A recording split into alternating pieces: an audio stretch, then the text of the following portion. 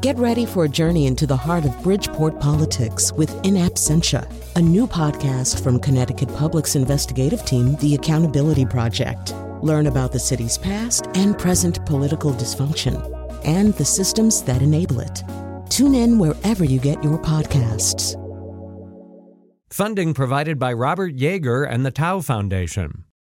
Marian Austin went to see her husband, Johnny, nearly every day at his nursing home until the facility started limiting visitors because of the coronavirus.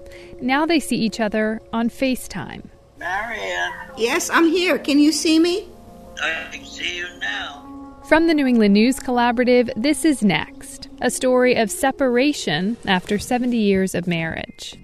Plus, there's a drug program in Massachusetts where police officers persistently check in with drug users until they're ready to get clean. At first, I definitely was skeptical, like, oh my God, officer who? I'm going to call an officer for help and admit that I have a problem. And New England musician Heather Maloney left music for a silent meditation retreat. But that's where she found songwriting. What was missing from my love for music was having something to say. It's Next. Next is produced at Connecticut Public Radio and is powered by the New England News Collaborative, 10 public media companies coming together to tell the story of a changing region, with support from the Corporation for Public Broadcasting. I'm Morgan Springer. Thanks for joining us. Everyday life looks a lot different right now. We're all trying to slow the spread of the new coronavirus. Among the essential services hit hard by this sudden social isolation, homeless shelters. Keeping up services for homeless clients has proven to be a challenge as shelters deal with limited beds and supplies and a dramatic decline in the number of volunteers. Maine Public Radio's Robbie Feinberg has more. Hey, thanks. On a recent morning, Katie Spencer White walks through the entrance of Waterville's Mid-Maine homeless shelter to a nearly empty lobby. And it's so quiet. Our parking lot is usually full. You'd struggle to get a parking space. And I drove on today, and it's almost empty. So this is our new normal.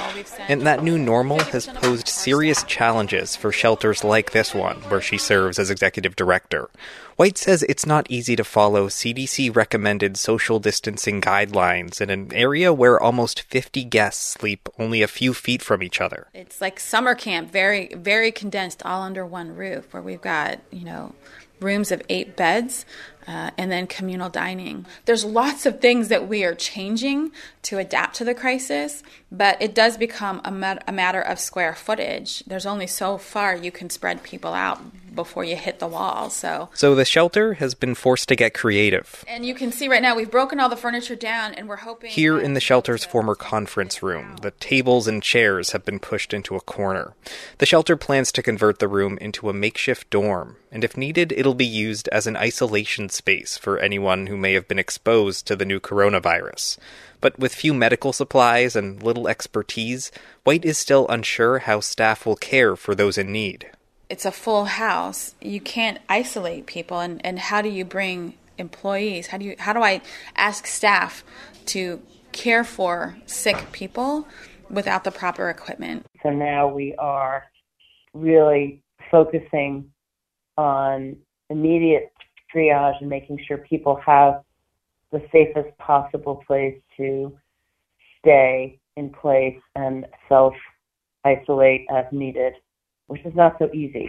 Stephanie Prim, the executive director of the Knox County Homeless Coalition and the chair of the statewide Homeless Council, says shelters across Maine are wrestling with similar questions.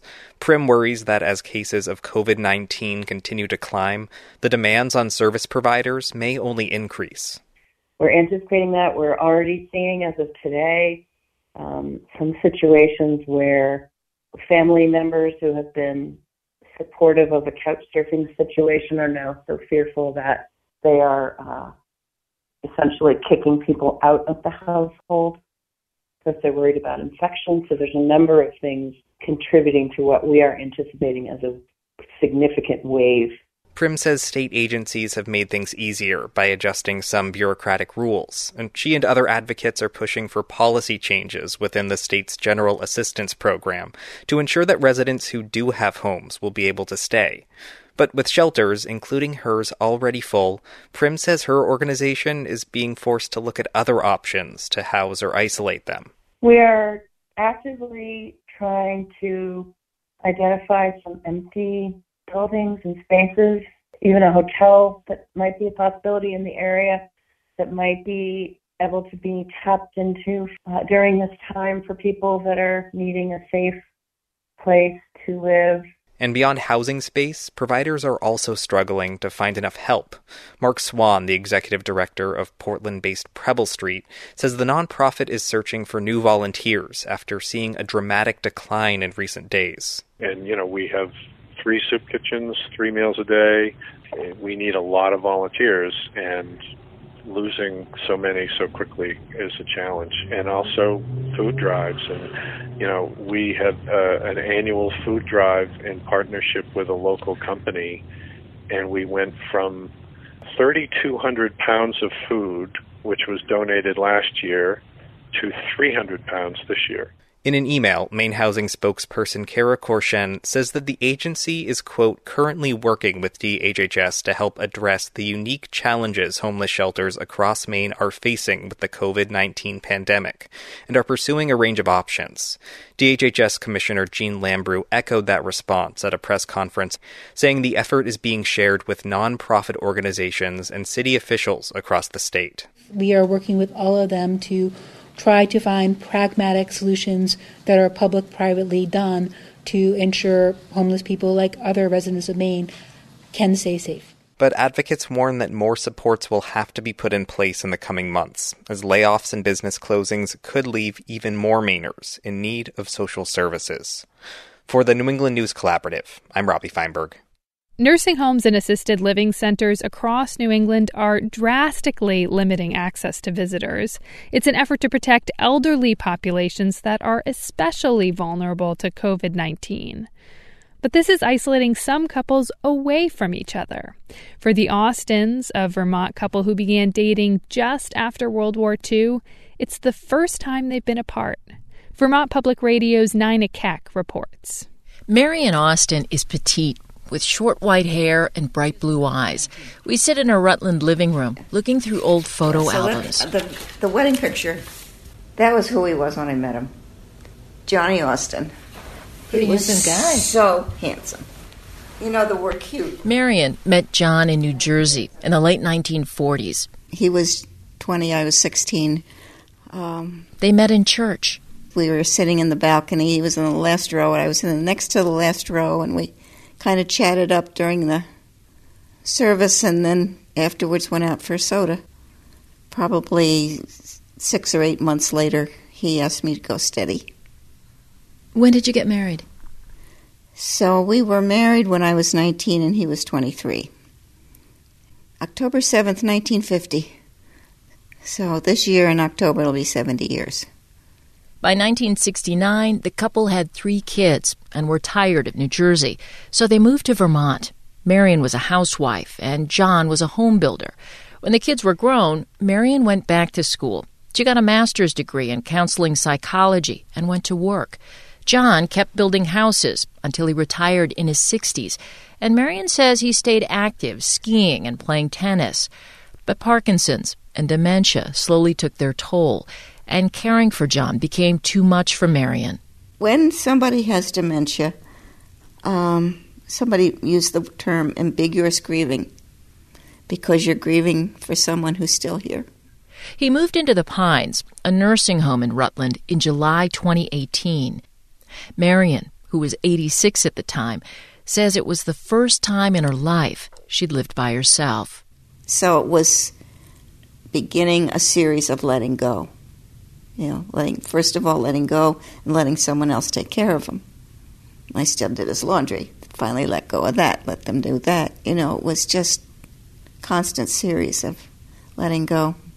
But she couldn't let go of daily visits to see John, to tell him she loved him and make sure he had what he needed. This is where this is where the for better or for worse comes in, you know? Marion says she's visited John nearly every day until last week, when nursing homes everywhere began to limit outside visitors to protect clients from the COVID-19 virus. It's not terrible or awful, it's just different. Marion understands and appreciates the precautions, and having visited so often, she trusts the staff. I don't have any worries about his care. I know the people that are personally going to be sure that he's okay. There's a gal in activities that always makes sure his hearing aids are stuck in there. You know, that there's somebody else that'll make sure he gets to all the musical programs. Okay. Is it okay if I call? Yeah. Because this is a good time, I guess. And now, staff at the Pines are helping her FaceTime with John, since she can't be there in person. Hello. There she is. Hey, honey. We called her. Yeah. Can you see me? Can you see me? John? Down there, talk to her. Marion. Yes, I'm here. Can you see me? I can see you now. You did your job. Marion rests her cell phone on her lap and begins to visibly relax and laugh with John and his nurse as she hears about his day, including how he'd had dinner the night before with a friend at the nursing home. They talk for about 3 minutes. Okay. Last night you had dinner with Lena and you two were laughing and joking. Good time with Lena, yeah. Okay. But we're still married, right? Yeah, I hope so. We are, honey. We'll find out when you get here. Yeah, well, I'll get there when I can, okay? I can't get there just yet. I'll get there sometime. Okay? Yeah. Don't forget, Lee. I love you. If I got it. I love you. I love you. Bye. Bye. Visits with John are always bittersweet, she tells me. Their conversations aren't real conversations anymore. And even when she'd see him in person at the nursing home, she admits she'd feel exhausted in the elevator heading home. But not being able to see him is harder, and she worries he'll forget her. I think the only way we're going to know the full impact is the length of time this is going to go on. Because if it goes on a week, 2 weeks, if I'm not able to go for a month, I don't know. Will he know me then? Maybe not. The concerns over COVID-19 are real, and she and her husband are at high risk. She gets that. But it's hard. Her caregiver support group has canceled its meetings, and isolation looms. I try not to be afraid. I don't want to live my life in fear. The two words that come to mind are trust and gratitude. I have a lot of trust and gratitude for what is. She knows the staff at the nursing home are doing the best they can with what they can. That's why, from the day John went in that nursing home, well, even before, I have disciplined myself to take one day at a time. I'm still learning. I haven't gotten there. But if I can stay in the present, I'm not thinking about how long is this going to go on. I can't. So if all I can have right now is FaceTime with my husband, I'll be grateful for that, she says, and get through another day. For the New England News Collaborative, I'm Nina Keck in Rutland, Vermont. I'm recording this show in my bedroom closet. Right now I'm sandwiched between the hot water heater and my suitcase. And I'm lucky. My job allows me to work remotely. But for a lot of people, that's not an option. And as states ask non-essential businesses to close and plead with people to stay home, many New Englanders are now out of a job. Is that your experience? Have you had to file for unemployment? Or are you an owner of a small business? Tell us about that by calling our comment line at 860-275-7595. Again, that's 860-275-7595. And we look forward to hearing from you. Coming up, what if a drug user is not ready to accept help? In a Massachusetts program, police officers and public health officials keep showing up till the drug user is ready to get clean. It's next. Next is made possible in part by our founding supporters, who believe in the power of collaborative news coverage, including the Common Sense Fund, supporting the New England News Collaborative and its coverage of climate change and the evolving clean energy economy. Support also comes from Douglas Stone and Mary Schwab Stone through the Smart Family Foundation of New York. Welcome back. I'm Morgan Springer. Croix Paquette was addicted to heroin, cocaine, and alcohol for most of his 20s, and he had many stints in jail and rehab. Now sober, he volunteers with the Drug Addiction and Recovery Team in Massachusetts. Paquette is a Tennessee native and a natural storyteller. One of the stories he often tells is about the last day he used drugs. So December 10th, 2017, I had relapsed at the sober house. I caught an Uber to a meeting in Amherst, and I raised my hand, and I was in a 12-step meeting. I raised my hand and I said I needed help. And then I'm the type of guy that asks for help and then leaves the room. And I went outside, and this lady came outside, and she said, we need to put together a plan for you because the one that's going on between your ears isn't looking so good. And that wasn't far from the truth. It was actually a horrible plan. My plan was to continue using drugs to maybe meet my demise.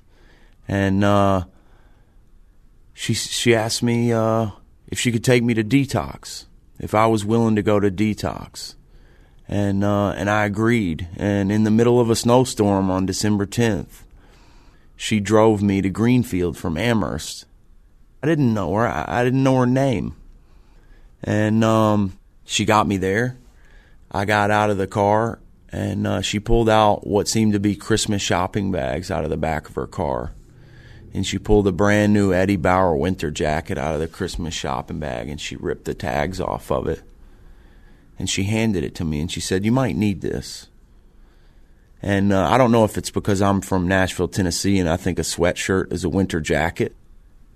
That might have had something to do with it. Or the fact that she may have thought that I wasn't even going to walk into that detox when she pulled off, that I may not have been ready, but I was going to need a coat because it was a snowstorm outside.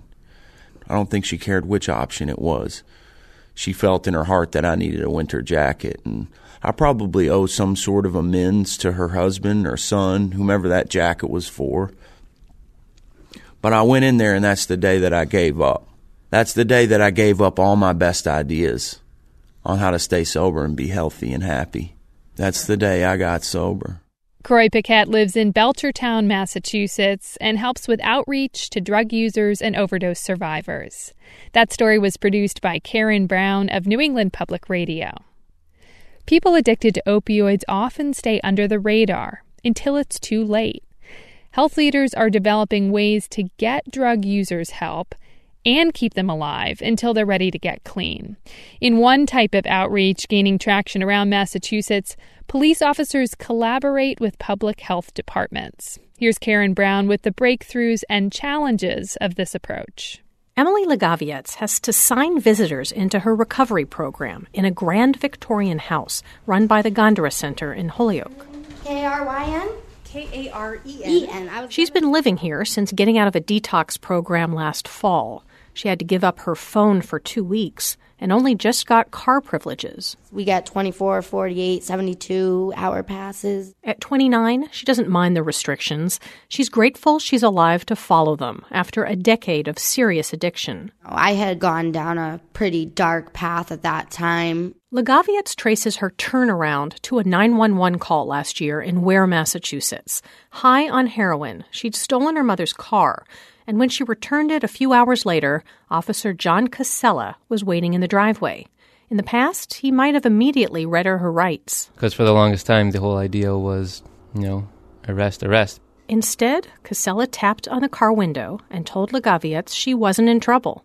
She didn't believe him. Yeah, I sat in my car actually and closed the window on him a couple times, and then I opened it a crack, like, "What do you want?" And he stood there patiently, and he said, "I'm here to help you. I want to help you." And I would roll up my window and look the other way. Through the glass, he explained he was part of a program called the Drug Addiction and Recovery Team, known as DART, and asked if he could try her another time. He came back to my house again and again and again. This is fairly typical for the DART program, a recent partnership between police and public health.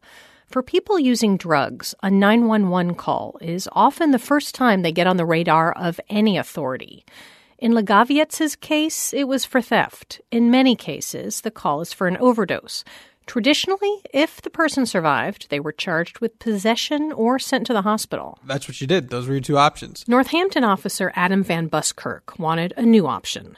In 2016, he worked with the city health department to train police on a voluntary basis in the DART approach. After the immediate crisis is over, DART officers follow up and offer help. That could be a warm bed for the night, the name of a recovery coach, or a ride to detox. They'll also refer people to needle exchange and give out the overdose rescue drug Narcan. That way, if there is a day where you do want to stop using drugs and you do want to get into recovery, you're going to be alive to see that day. DART operates in 13 cities and towns in Hampshire County, and it's expanding into Hampden County. More than 150 communities across Massachusetts have adopted their own versions. But even as police get used to this non-judgmental role, it's not always an easy sell to drug users. And some people are very open and they'll talk to you. Other people, get out of here. I don't want any help. Stupid cops, get out of here, whatever. Jeffrey Goulet is a DART officer in South Hadley. And not everyone's at that point in their life where they want to stop. So that's another thing that we learn, just the way people think as far as the people who are using. Like many drug users, Emily Legavietz's addiction started with a painkiller prescription, then illegal pills she bought on the street. I was seeing thousands and thousands of, blue little Perk 30s right in front of my face, and I was going to be sick the next day if I didn't have more. By the time she stole her mother's car, she'd lost her job, her apartment, her fiancé, and she hadn't taken a shower in 6 months. I bathed myself at the sink.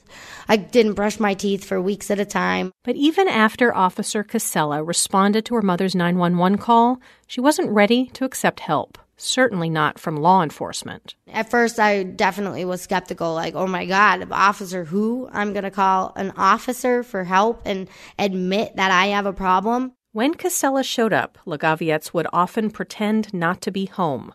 But after several weeks, Casella talked her into going with him to Dunkin' Donuts, where he introduced her to a recovery coach named Susan Daly. They gave Legavietz a little care package. Fidget spinners, hand sanitizer, just all stuff with a DART logo on it. And they gave her a plastic bottle of Narcan, which she didn't want her parents to see. She threw it in her bedroom trash. She did start meeting with Daly, but didn't stop using drugs.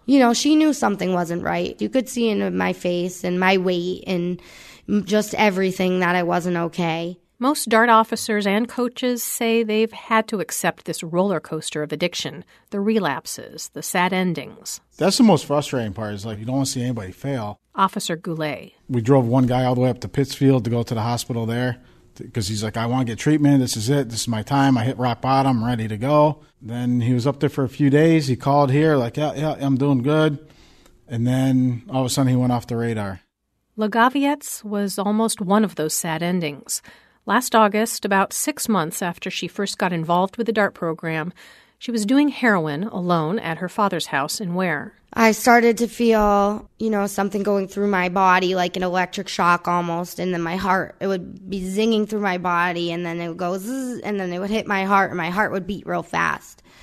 And I started to be unable to breathe. I was dripping sweat, and I said to myself, oh my God, I'm having an overdose. That's when she remembered the Narcan she'd been given. I found the Narcan in my trash. I opened it up, and I Narcaned myself. She called out to her iPhone and asked Siri to call an ambulance.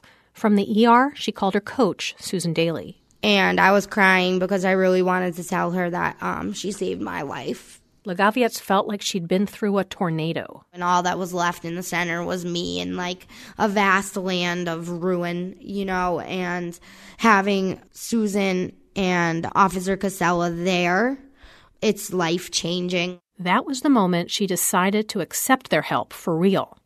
Daly helped her get into a 10-day detox program, supporting her through 5 difficult days on the waiting list. From there, Lagaviettes went into a 30-day rehab, then the recovery house, where she expects to stay until next fall.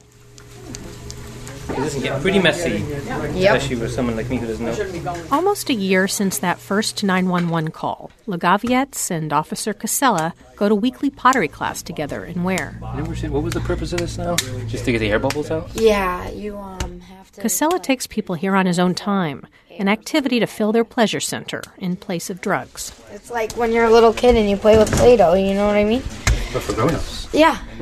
They talk a bit about her recovery. Casella hadn't seen Lagaviette since the overdose.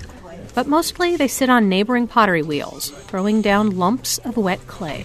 Watch out for his splash. It's dangerous. Way off. That's okay. Do it again. Not all Casella's relationships are this close. He says he's reached out to about 60 overdose survivors. Only half of them got back to him, and fewer still stay in touch. Sometimes they tell me they're not doing so good, and so we figure out what we can do from there. Like, this looks perfect to me, you know what I mean? Right. As Lagaviette shapes her clay bowl, she says she feels healthy, but she can't predict how she'll be doing next week or next month. She nods over to her purse. I have Narcan right there in my bag all the time. You know, I'll never hide Narcan again.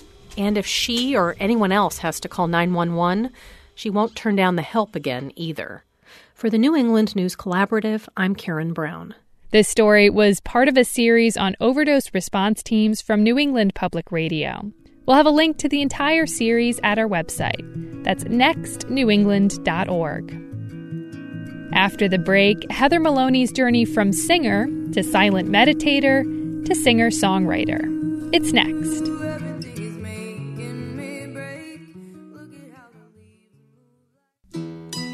Next is made possible in part by our founding supporters who believe in the power of collaborative news coverage, including the John Merck Fund, supporting the New England News Collaborative and its coverage of climate and clean energy. The coronavirus pandemic has forced musicians across the country to cancel concerts and tours, instantly zapping a key source of income. Heather Maloney is one of those artists. She's a singer-songwriter based in Western Massachusetts. She released her 4th full-length studio album last summer, Soil in the Sky, and she was supposed to be touring the country. Instead, like many musicians, she's live streaming concerts from her home. Hey guys, hi, welcome. Hi from Syracuse. Heather Maloney has collaborated with bands like the Avett Brothers and Band of Horses, among others, and the New York Times describes her music as utterly gorgeous and visceral. I spoke with her last year about her new album and her circuitous journey to writing songs. Heather Maloney, thanks for coming into the studio. Thank you for having me. So I do want to start out with a song. It's from your recent album, and it's called All in Your Name. You're going to play an acoustic version of this song, but before you do, I'm wondering if you could talk about the story behind this song. This is sort of one of my most direct, probably the song that most directly deals with loss. And I wrote it shortly after having experienced a loss in my own family. And it kind of felt like a really raw and personal song. I know you prefer not to talk about the specifics of who the song is about. I'm wondering if you could talk about at what point in your personal grieving process you were able to sit down and write this song. Gosh, I mean, this was one of the writing experiences that I had right in the thick of the experience. So it was maybe within 3 days that I kind of locked myself in a little room and picked up my guitar and just used it as a tool to process what I was experiencing. Let's hear All in Your Name from your album Soil in the Sky.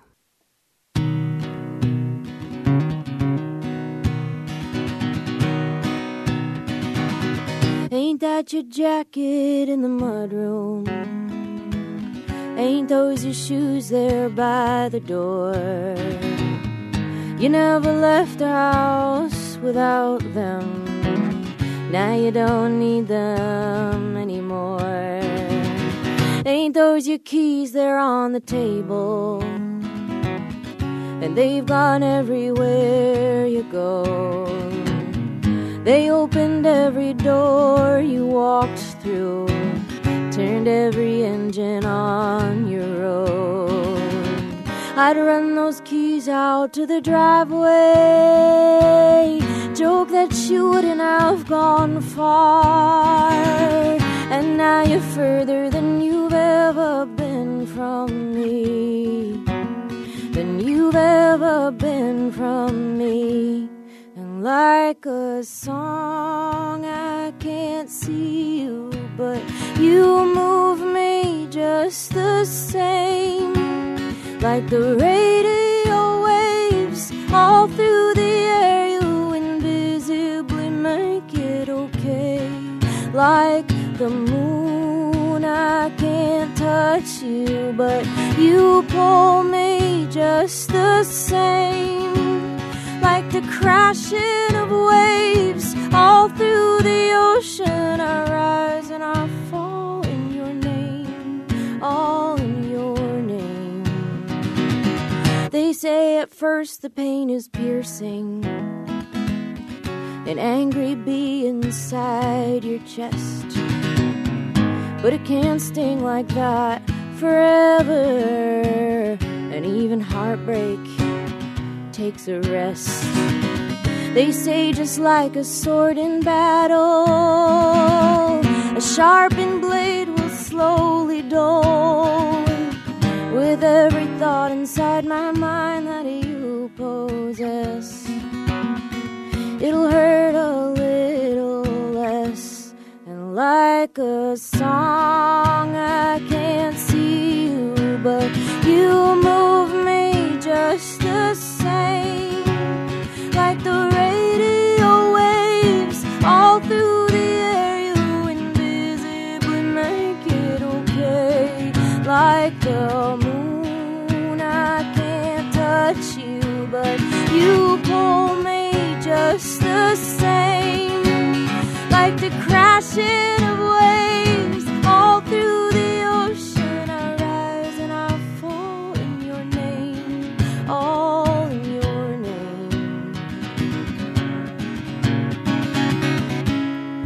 all in your name, oh, all in your name, oh, all in your name,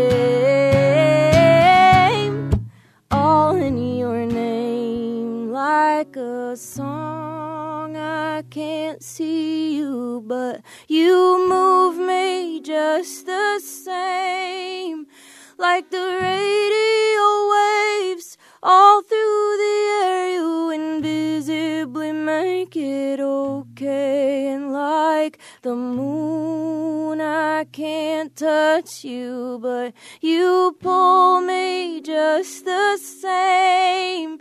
Like the crashing of waves all through the ocean, I rise and I fall in your name, all in your name. Thank you so much. I think what the listeners can't see is how engaged in the song you are as you're playing. And I actually saw you play at a festival this summer, and one of the things that stuck out to me as you were playing the song was how many members of the audience, including me, were crying as you were playing. And I wonder what that's been like to play this song and have that kind of impact on your audience. I really appreciate that question in particular because it's a phenomenon that I've noticed over the past couple of years in particular. I think what I'm really promoting at my shows is like a willingness to feel the entirety of the emotional spectrum and kind of normalize something like sadness. So at first I felt a little weird about, the tears phenomenon, but now it feels like something I really appreciate. I want to switch gears. You're based out of Western Massachusetts now, but you grew up in New Jersey. And What was your childhood like, and how has it influenced who you are as a musician today?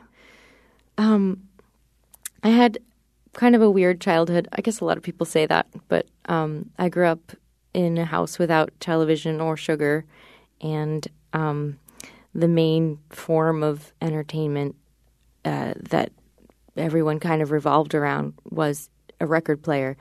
So from the time I was very little, kind of the biggest influences on me were musicians, and mainly like folk musicians and songwriters from the 60s and 70s. So a lot of Joni Mitchell and Joan Baez and Bob Dylan, Crosby, Stills, Nash & Young.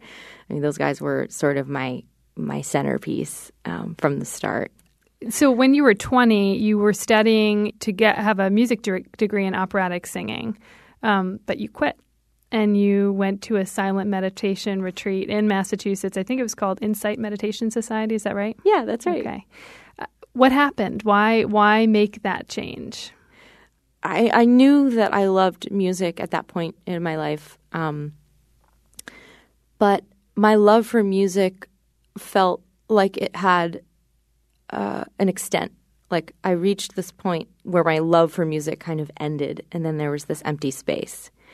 And what I realized years later at the Meditation Retreat Center was that what was missing from my love for music was having something to say, because I had been studying how to say it. I had been studying how to use my voice. I'd been studying music theory, but the meaning underneath all of it wasn't really complete. And I mean, I can't say that it's complete now.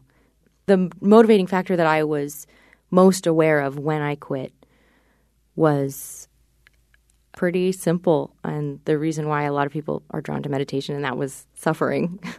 I was depressed in college, and I had a lot of, childhood traumas that I hadn't really done any work on or dug into. They were just sort of, when you have these unchecked parts of your emotional self, they're in the driver's seat, and I had really lived that way up until my early 20s. Yeah. So as you're there at the Meditation Retreat Center, I think you were there for about 3 years. What was the point where you started writing songs for the first time? I was on staff there. So, and when you're on staff, most of the land and most of the buildings are designated spaces of what they call noble silence, which not only means that you're not speaking to people, but you're not communicating in pretty much almost any way. And so I would journal, and sometimes that journaling would kind of turn into poetry. But there was a retreat, and about 3 days into that week, I just had so much pain in my heart. And then on day 3, this little melody with words attached came worming its way into my mind. And it was like what they would call a mantra. And the lyrics were, "If your heart is aching, let it ache." And I heard it with a melody. Do you remember what the melody was? Do you want me to sing it right now? Just a little snippet. Okay. If your heart is aching, let it ache. Let it weigh, let it throb, let it break. If your heart is aching, let it ache. So that was the whole thing. And it was like the first moment that I realized I actually have things to say that I feel inspired by. So you've released multiple albums since that time at the Meditation Retreat Center. Some of them were self-released. Some were with the record company that you're now signed with. In 2014, you released an EP with another Massachusetts band called Darling Side, and you covered Woodstock by Joni Mitchell, who you'd listened to as a kid. And let's just take a listen for a moment to that cover.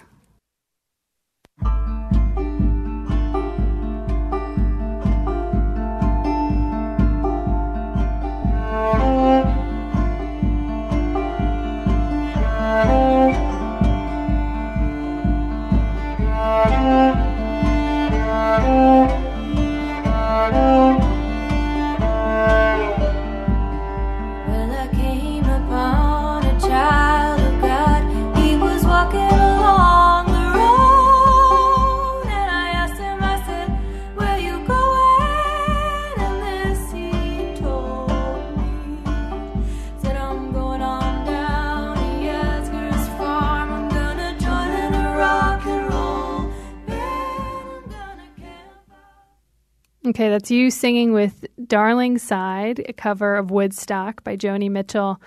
And after you released that cover, a New York Times blog piece compared you to Joni Mitchell. Is it safe to say that she influenced you and is an idol of sorts? Very safe to say. Yeah. She's probably the number one for me. Yeah. And how do you find her entering your music? Gosh, I think first and foremost, when I really discovered like the confessional aspect of her songwriting, she can just break my heart and build me up again in a song, and that's magic, and I want to like taste that magic. So that was probably like the first realization about like what Joni does for me that I realized I wanted to. So let's hear some more music. Could you play the song What I Don't Know Too, also from your most recent album? Yes.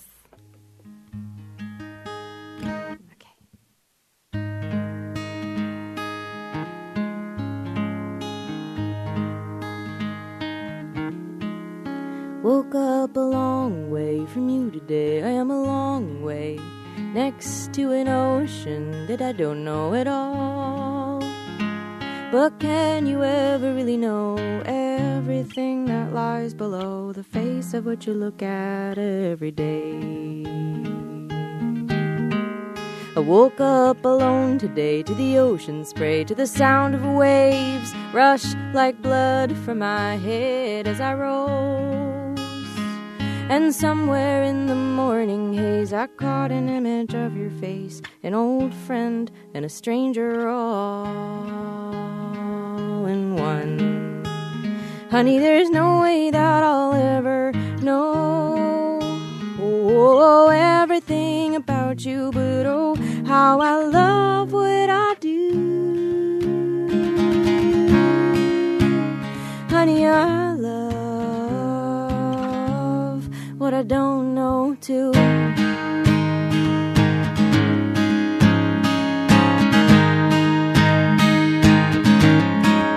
I drove through the blue dawn in Oregon to California's sun, along a sea that was strangely to my right.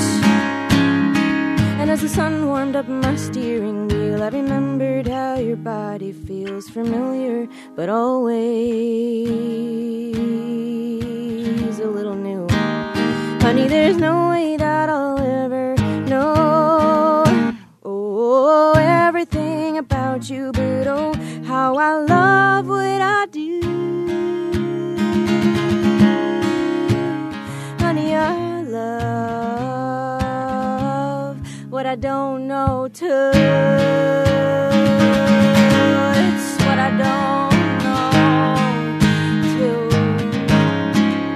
I woke up a long way from you today in a beautiful place, trying to squeeze the sea and the sky into a song. My little eyes behold enormous things. I'd see it all if I had wings, but none of it has majesty like yours. Honey, there's no way that I'll ever know everything about you, but oh, how I love what I do.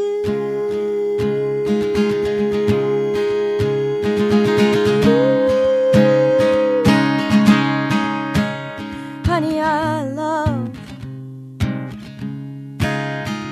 baby, I love, honey, I love, honey, I love what I don't know too. It's what I don't know too. It's what I don't know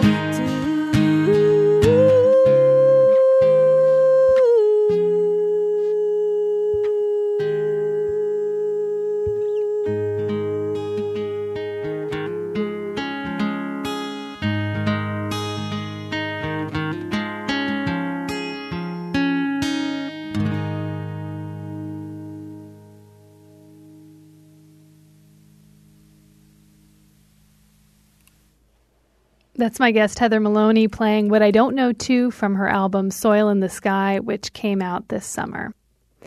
So your career has been building and building. Back when you stopped pursuing music for a brief time to go to the meditation retreat center, you were trying to kind of escape that and find your real purpose in music, I guess. And do you feel like there will never be that moment again where you just want to say, whoa, music, I need a break? Music feels really integrated now into, like, I think my life felt pretty compartmentalized when I was in my 20s, or my early 20s. And now music feels like not just my job, but it also is my healing, and it's a big part of my social life. I don't know if I've explained that totally. Well, it's almost like the music writing has replaced what you needed from the meditation retreat center in a way. In a large way, yeah. And I still need to meditate, but music has really become such a big part of just growing and who I am. Yeah. Heather Maloney is a singer-songwriter based in Massachusetts. Heather, thank you so much for talking with me. Morgan, thank you for the amazing questions. Thank you for having me.